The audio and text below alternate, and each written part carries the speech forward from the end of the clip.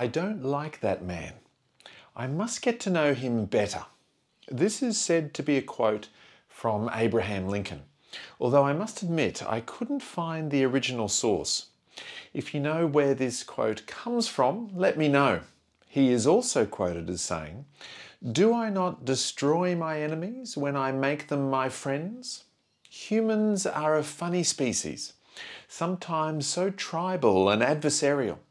We can enact animosity and violence on a very large scale with horrifying effects.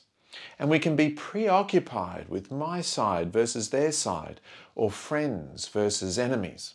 But here is the wisdom of Lincoln's quote. With understanding, empathy, and compassion, we need not have enemies. In today's video, I'll explore how compassion might help with the day-to-day battles we find ourselves in with people who give us trouble, our so-called enemies.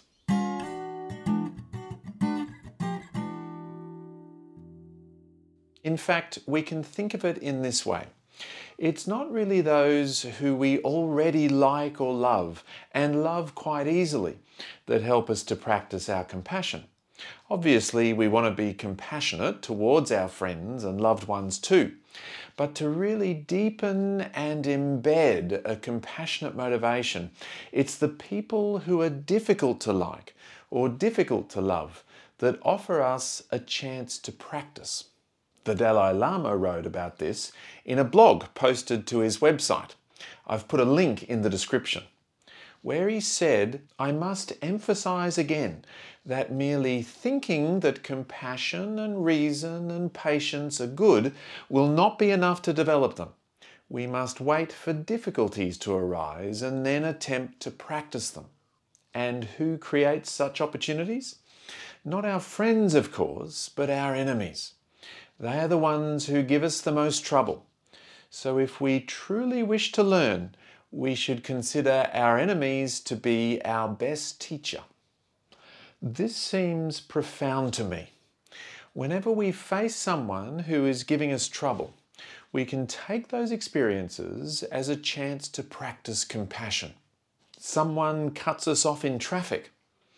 Someone outsmarts us at work.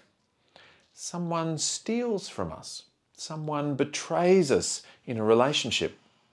Someone has opposing political views, religious views.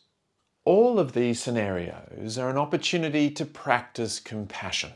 Marcus Aurelius writes at the beginning of Book 2 of his Meditations, "Say to yourself first thing in the morning, 'Today I shall meet people who are meddling, ungrateful, aggressive, treacherous, malicious, unsocial. All of this has afflicted them through their ignorance of true good and evil. But I have seen the nature of good is what is right, and the nature of evil what is wrong.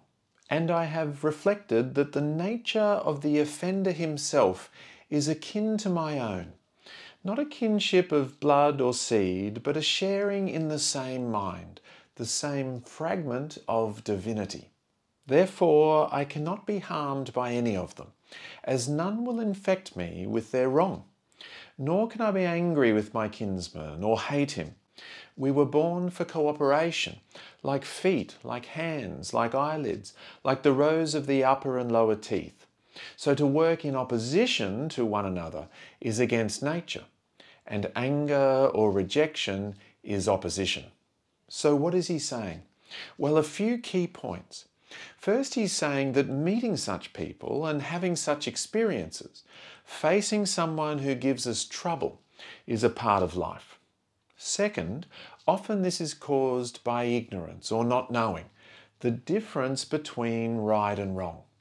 Third, this affliction is common to us all. Human beings have trouble with how we behave towards each other. We share the same mind, nature's mind, a mind that was designed for us by evolution, not designed by us. And built into that mind are various competing motivations that can mean we sometimes cause harm. Now, this is key. because it means that we can start to connect with the idea that their behaviour is not their fault.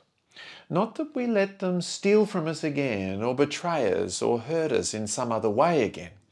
They still need to take responsibility for how they make their way in the world. But at a very fundamental level, it's not their fault. Fourth, and therefore, we need not be harmed by those who give us trouble. There is the trouble, of course. They have, for example, stolen from us. But we need not suffer more from that if we can understand that they have these tricky human brains. We can let go of anger, resentment and hate, and instead lean into our values, and not least cooperation. I love where Aurelius writes, "We are born for cooperation, like feet, like hands, like eyelids, like the rows of the upper and lower teeth." 1800 years before Darwin, Aurelius seems to have a similar intuition about human nature and what it was about human beings that was useful, helpful, adaptive. We are at our best when we cooperate. For Darwin, this was perplexing. Why would individuals cooperate if that meant giving up resources to another individual? But this is what we do, and we cooperate on a far wider scale than any other animal. Apicella and Silk, in their 2019 article, The Evolution of Human Cooperation, in the journal Current Biology, described how cooperation evolved through cooperating with kin, then cooperating with those who reciprocate directly, then cooperating with those who reciprocate indirectly. For example, they're seen to be cooperating with others. And gradually social and cultural norms are formed, and the cooperation widens from there. So Marcus Aurelius was onto something. We have tricky brains. It's not our fault. So we can let go of anger and hate, and with kind and clear boundaries, lean into the cooperative aspect to our nature, this part that is also there. And this is where we have a chance to practice our compassionate motivation. Zen master Thich Nhat Hanh wrote in his book Living Buddha, Living Christ, first published in 1997, "When you look deeply into your anger, you will see that the person you call your enemy is also suffering. As soon as you see that, the capacity for accepting and having compassion for them is there." We all suffer. And those who give us trouble, those who hurt us, those who are our enemies, they too are suffering. Consider a person across the political divide from you. It can sometimes feel infuriating when you hear them speak about their position. But they are human beings with tricky brains. It's not their fault, they too are suffering. Now, that doesn't mean you therefore hand them the keys to the kingdom, so to speak. But it does mean you soften the anger and hate. You listen, reflect, understand and empathize, seeing their point of view and having a compassionate conversation. Perhaps nothing changes, but maybe, just maybe, something does change. So let's give this a try just before we finish. If you like, close your eyes for a few moments.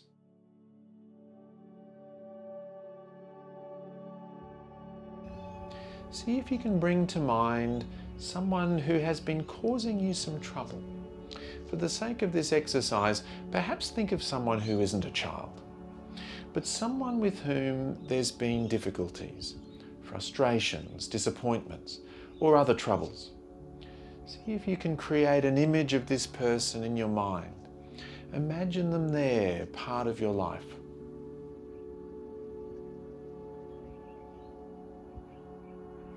Now say to yourself, just silently in your own mind, some of the following. This person is just like me.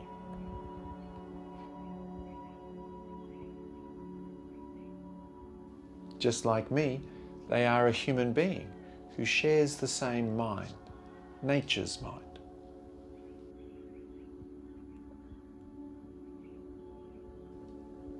Just like me, they were a child once too.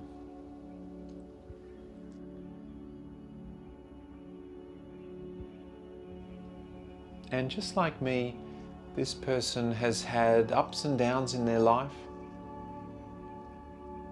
They have had goals and dreams. They've had challenges and disappointments. Just like me, they have strengths and qualities. They have fears and vulnerabilities.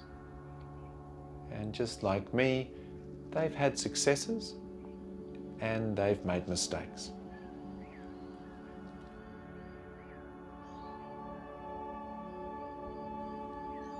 May I soften my anger, open myself up to understanding them and their perspective, and practice compassion with acceptance, forgiveness, assertiveness and boundaries.